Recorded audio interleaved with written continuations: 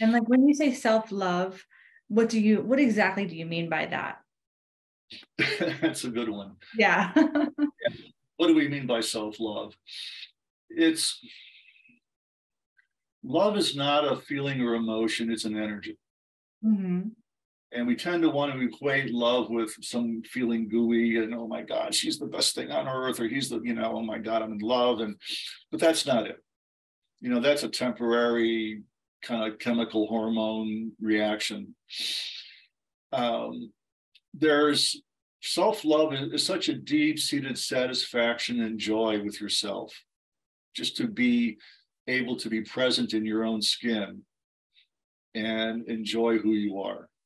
Yeah, absolutely. And that's accepting all your warts and all your foibles and, the mistakes that you've made and decisions you've made and so on, and that's not necessarily easy to do because we tend to want to blame ourselves. Oh my God, why did I even think of that? Why did I marry her? Oh my God, that was really dumb. What was I thinking? Was I on drugs or whatever when I proposed? Deep self-acceptance, deep forgiveness. It's really forgiveness. That's a good point. Forgiveness, and being able to forgive yourself in any situation because you know that you're doing the best you can at the moment. Right. Because that's really important right there, that you're doing the best you can in that particular moment.